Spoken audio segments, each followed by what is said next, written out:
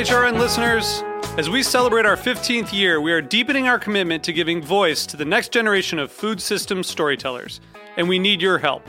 Our internship and fellowship programs help activate new possibilities for underrepresented and underestimated young people through experiential journalism, audio engineering, and production training. Through these unique programs, HRN helps food equity stewards build essential workforce readiness skills that expand their potential and foster economic mobility. Please consider supporting these critical programs. And with a minimum donation, you can be entered to win a dinner for two at an amazing restaurant in one of 8 cities and tickets to a concert at a great venue in one of those cities. We have incredible partners across the country who have donated, as they also share our passion for helping to educate the next generation of food systems storytellers. Check out heritageradionetwork.org/15 to donate and enter to win today. That's heritageradionetwork.org/15 to donate and enter to win today. And make sure you donate before March 31st. Thank you. Today's program has been brought to you by Cane Vineyard and Winery, a Napa Valley winery committed to respecting the soil and dedicated to the creation of 3 Cabernet blends. For more information, visit cane5.com.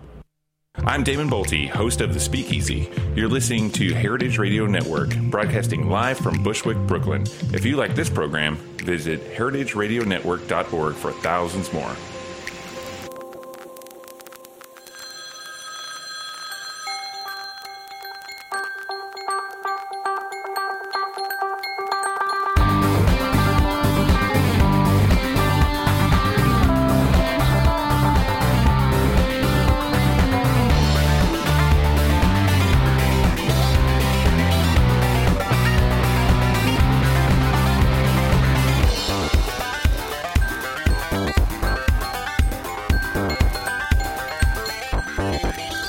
Welcome to Let's Get Real, the cooking show about finding, preparing, and eating food on Heritage Radio Network with me, Erica Wides, your host.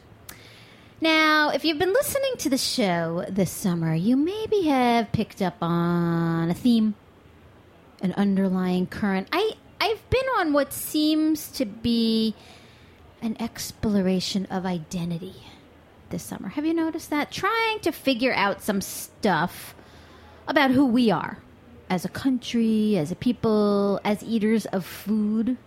Not so much about my identity, because I know who I am. I know thyself. Well, pretty well. I don't always love thyself, but I like her pretty much most of the time. And, that's about as much as you can ask of yourself, right? I mean, I'm okay with me. I'm doing all right. It's been more of an exploration on the nature of things. More philosophical. An exploration of what makes something what it is. What makes an identity an identity? Is it just inherent? Do you choose it? Are you born with it? Is it simply a matter of being what you call yourself? Like, if you build it, they will come, or like The Secret? That Oprah book? Like, just ask the universe for it, or just say it out loud and it'll happen, which I think was kind of the principles of est also. Like, if I suddenly decided to call myself, let's say, a national media sensation and best-selling author, even though I'm just on a podcast and I can't even get any publishers interested in Let's Get Real the book for some reason, like something like that, is that how it all works? Do you just say it to be it? I don't know. In our instant celebrity and Snapchat attention span world, you don't even have to be anything to be famous. You just be famous. But famous does not an identity make. There's a lot more to it than that, right? I hope so. Please say yes. Now, this has nothing to do with food, of course. Not really. I mean, there are some really, really famous foods and brands out there that actually say and do exactly what they've presented themselves as. I can't really think of any at the moment, but there are some. Not that exactly that they're honest, but, they're saying and doing what they say they do, which is somewhat admirable. I think that what I mean is that there's an awful lot of impersonations in food, or of co-opting, or of simply stealing a name of one food and tacking it onto another food, one food pretending to be another food. I mean, that is truly the kind of the root principle of foodiness, isn't it? Come to think about it. And that's what I talked about last week on my show about non-milk milks. You remember that one, right? If it doesn't come from a nipple, it's not milk. Well, last week I babbled on about language also and how it fails us too, like so many empty foodiness promises. How English, it's beautiful in a lot of ways, but it leaves us bereft of apropos words. You like that? In one sentence, bereft of apropos words. For so many things, like how do we describe the taste of a red wine or the term for a long-time non-married spouse?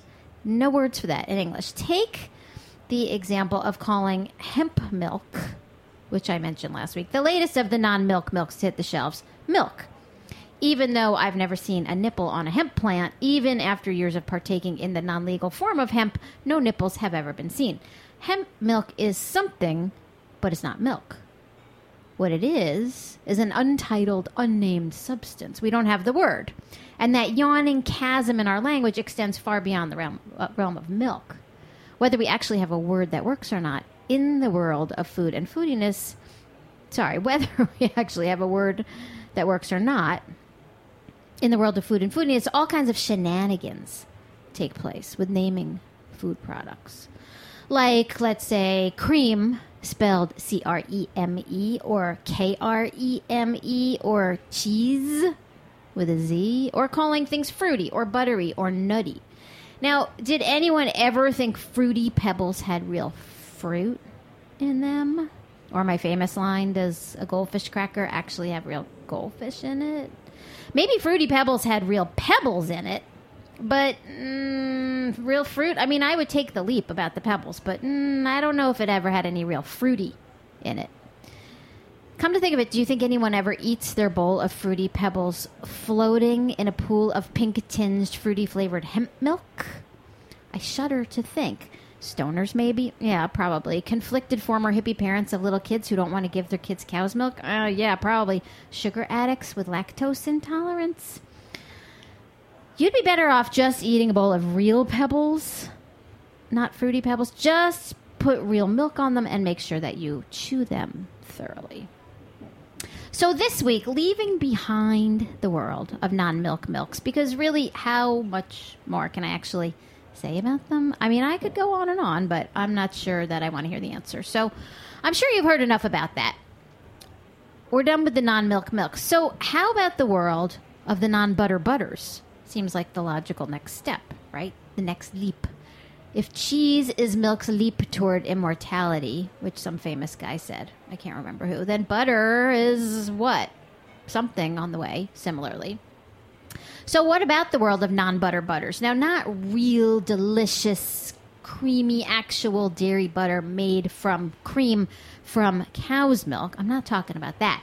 And I'm not talking about the unspeakably disgusting world of margarine and other non-dairy spreads, which, as far as I'm concerned, should be banned along with cigarettes and cake-flavored vodka. No, I'm not talking about that. I'm talking about the other butters.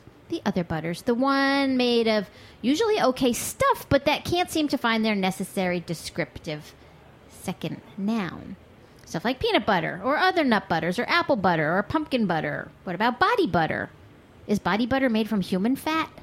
Maybe I can partner up with a plastic surgeon and buy up all their surplus liposuction fat and turn it into body butter. And then we can use it to feed people in places with severe hunger. Oh, wait a second. Somebody just told me body butter is just another misnomer for moisturizer. I did not know that. But if you call it butter, it just costs more and it comes in a nicer looking container, apparently. We're going to take a very short break. When we come back, more about non-butter butters. We'll be right back.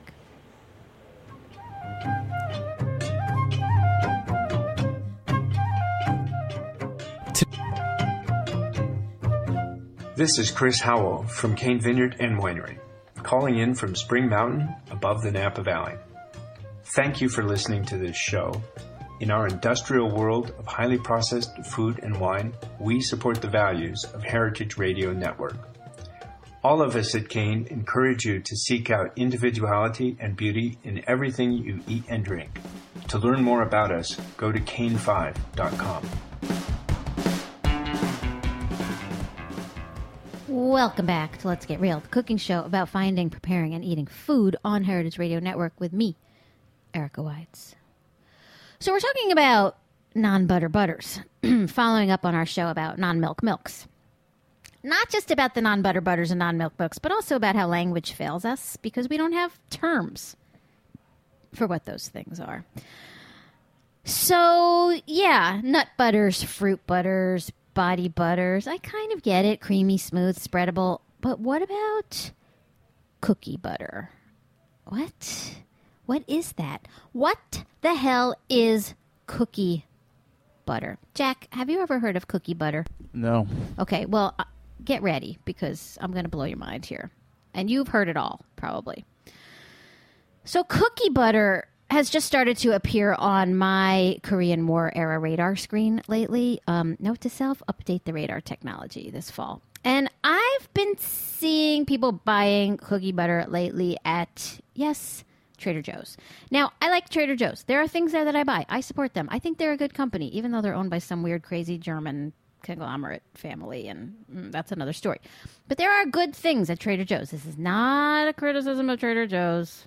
I like them. If they wanted to support the show, we would be happy to hear from them. But people line up out the door in New York City to go to Trader Joe's, which is insane. Because I went to the one right on Hollywood Boulevard in LA a few weeks ago, and there was no line. So New York, I don't know what's going on. But at Trader Joe's, I was seeing people buying this product called cookie butter, and I had very little clue as to what it was. So I did a little research on it because I couldn't figure out whether its purpose was something other than as a stoner food. And it turns out that cookie butter is actually Trader Joe's #1 best-selling product. #1. It's not the big bars of chocolate. It's not the organic milk. It's not the frozen chicken shumai that I sometimes enjoy. It's not the avocados for $1 a piece. It's the cookie butter. #1 product. #2 is their triple ginger snaps, which my tailor turned me on to, oddly enough. He keeps a tub of them around when he's shortening all my pants because I have a 25-inch inseam. And he said he goes through a tub of them a week. He's addicted, and they're delicious. But the #1 best-selling product at Trader Joe's is their Speculoos cookie butter. Speculoos. Now, Speculoos are a Dutch butter cookie, very old-fashioned cookie, that have a caramelized, sugary surface and kind of a cinnamony flavor and are incredibly delicious. So I guess what happened is that people wanted their delicious cookies in a delivery system that allowed them to ingest many, many, many more cookies at a time without the pesky, annoying chewing part of the process to slow down their inhalation process of the cookies. Now, if you've ever eaten a Biscoff brand cookie, Biscoff, the first time I had them was on a plane. They taste like those. Now, I love the Biscoff cookies, and my friend Ida, you all know about Ida, she found Biscoff cookies at some odd lot store the other day for 3 packs for $2, and she bought me some this weekend, and I ate most of them, so I'm kind of doomed. But anyway, back to the cookie butter spread. So this cookie butter spread, #1 selling product at Trader Joe's, is made from cookies, presumably cookie butter spread. Now, let's take this downstairs into the fallout shelter and really analyze it in the lab, shall we? Let's break it down. Now, everybody please put on your lab coats and your safety goggles because, safety is our priority here in the Foodiness Fallout Shelter lab because we don't have any insurance. And let's really examine what cookie butter is. Okay, so it's a jar that looks like a jar of peanut butter. You would almost think it was peanut butter, same color, same texture, same jar. But it's a jar of very smooth, spreadable, finely ground up cookie dust and hydrogenated vegetable oils and fats and additional sugar with all the texture and satisfying creaminess of peanut butter, but none of the actual beneficial protein, omega-3s, and other good fats of peanuts or other nuts, not to mention the trace minerals abundant in all nuts. What does it have in it? Basically, sugar. Plain old white sugar, carbs, bad fats. That's what it is.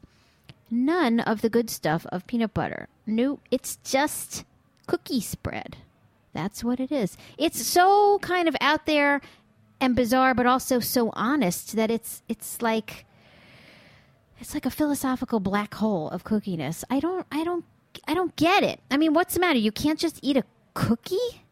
You have to turn it into a buttery spread?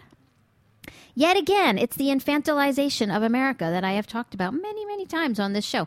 This infantilized need we have for making things that don't really require much effort to eat. Did you lose all your teeth? Do we need cookies you can spoon directly from a jar? Do people pour melted cookie butter spread over their cookie dough ice cream and wash it down with cookie-flavored coffee lightened with Girl Scout cookie-flavored creamer? Yes, they do. The label even encourages the consumer to melt it in the microwave and use it as a sauce or a dip. You can't do that with something if it's based on actual butter, by the way. You can only do it if it's based on, like, Crisco, like hydrogenated vegetable oils. It wouldn't melt right if it was just butter. It would just separate like butter. What they should do, if Trader Joe's were smart, is just sell the cookie butter spread with a bonus souvenir Trader Joe's branded bong attached, because it's pretty obvious who they are marketing this stuff to. And let's just be forthright and come out with it and say that's who's buying it. And that's okay. Make marijuana legal in the state. I don't care. It's your right. Do whatever you want. But let's be clear about it. Now, in my hours and hours of meticulous research that I spent on cookie butter online, investigating what this really is, I saw a lot of images and I saw pictures and recipes for cookie butter sandwich cookies.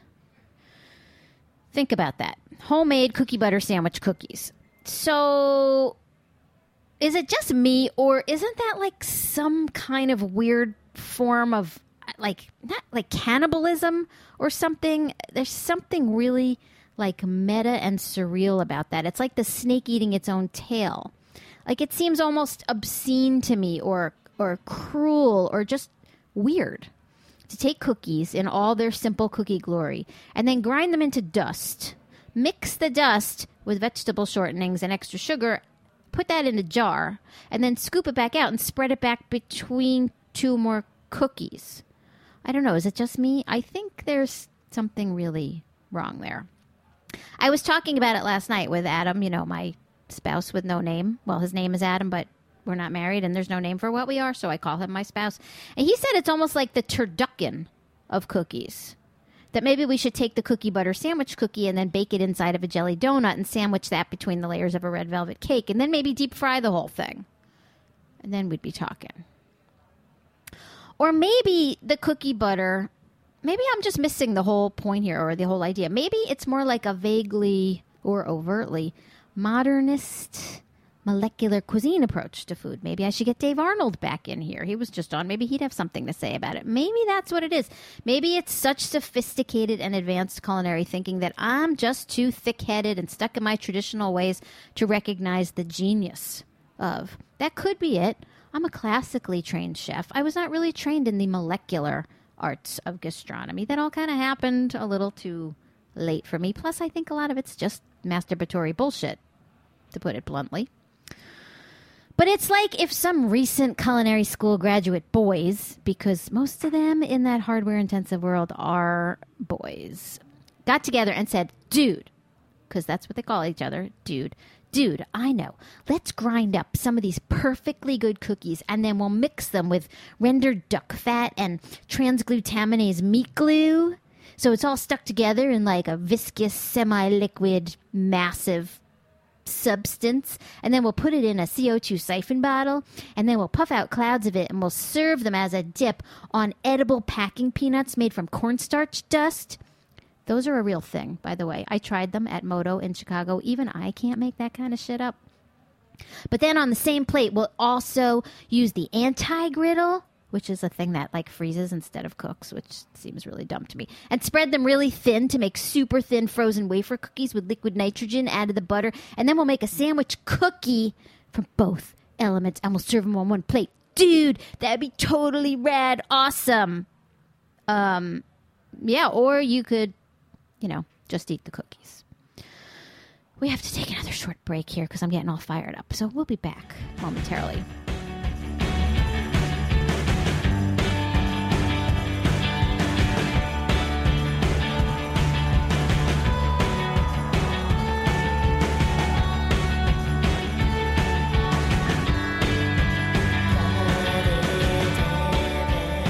Erica, before you come back, BuzzFeed.com, 21 cookie butter recipes you must know about. Yeah, the apocalypse is upon us. Yeah. Can you send me that link? I will.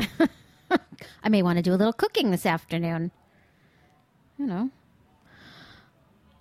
Welcome back to Let's Get Real, the cooking show about finding, preparing, and eating food on Heritage Radio Network. Food, not cookie butter. What am I supposed to tell you here? Oh, yeah. Remember, you can find all Heritage Radio Network shows ever on our website, heritageradionetwork.org, which, oh, by the way, is listener-supported, so you should be a member. I'm a member. Jack's a member. We're all members. All the hosts are members. Everyone who listens should be a member. If you're not a member, you need to be, because this is where the cool kids hang out. Enough said. You can also find Let's Get Real on Twitter at Let's Get Real Show.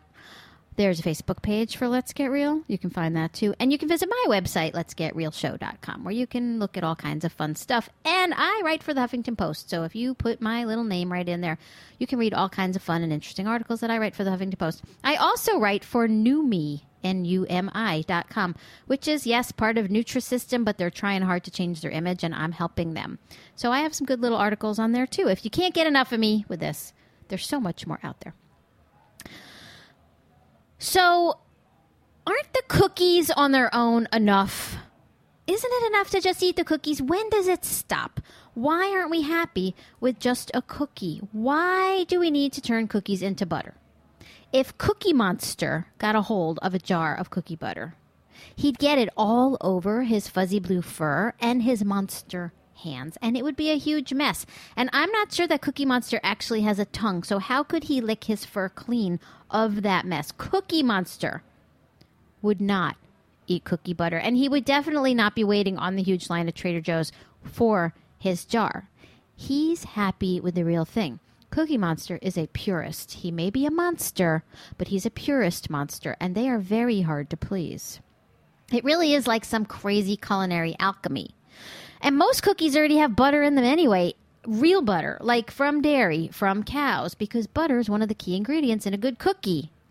You know why the refrigerator or a frozen cookie dough that you buy, like the Toll House, it used to come in a log that you actually had to slice, but now I think it just comes in little bits that you just put on the pan, because apparently we're too stupid to slice anymore. But you know why that dough doesn't taste as good as the stuff you make at home? Butter.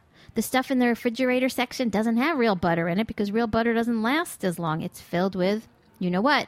Hydrogenated vegetable oil. Why would you want to eat that shit? So cookie butter, lest I say it again, dare I say it again, I think you get it. It's not made from butter. It's not cookie butter. They're not mixing the cookie dust with real butter. They're making a butter, like nut butters or body butters. Not butter, not real. Trans fat-filled hydrogenated vegetable oils. Yes, butter, nope. It would never have that nice smooth spreadability or meltability as the jar suggests you try. It should be called cookie and fake fat spread with added sugar. That would be an honest title, not mistaken or confusing its own identity there, which is really what the show is about today, isn't it? Identity. Who are you? What do you want to be? Do you want to be a real butter, or do you want to be a not butter? Think about it. And as far as the other not butters, like nut butters, well, I'm going to let them slide, because nut butters are real. They're real food, and they're good food, and they're not foodiness, and they're not crap, and they're not anything else. They're just real food as long as they're the good ones. You put some nuts in a food processor, or you crush them in a nut grinder, or you puree them in a blender. You walk away for a few minutes, you check your email, you look at your Facebook page, maybe, the other grinder if that's what you're into.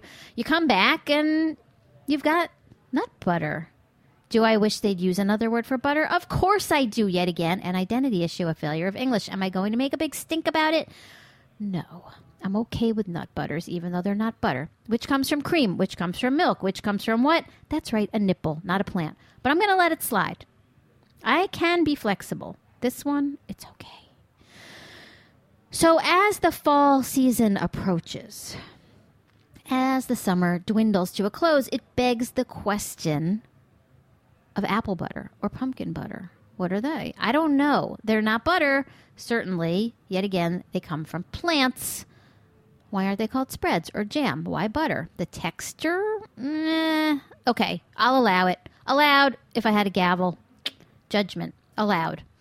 I have much bigger fish-shaped fish nuggets to fry than to get bent out of shape about apple and pumpkin butter. Fruit butters like apple and pumpkin are simply an old-timey way to use up a surplus of fruit before the winter in a time when getting the most calories a day was much more important and critical to survival than simply loading up your cart at Trader Joe's once a week with tons of packaged goods.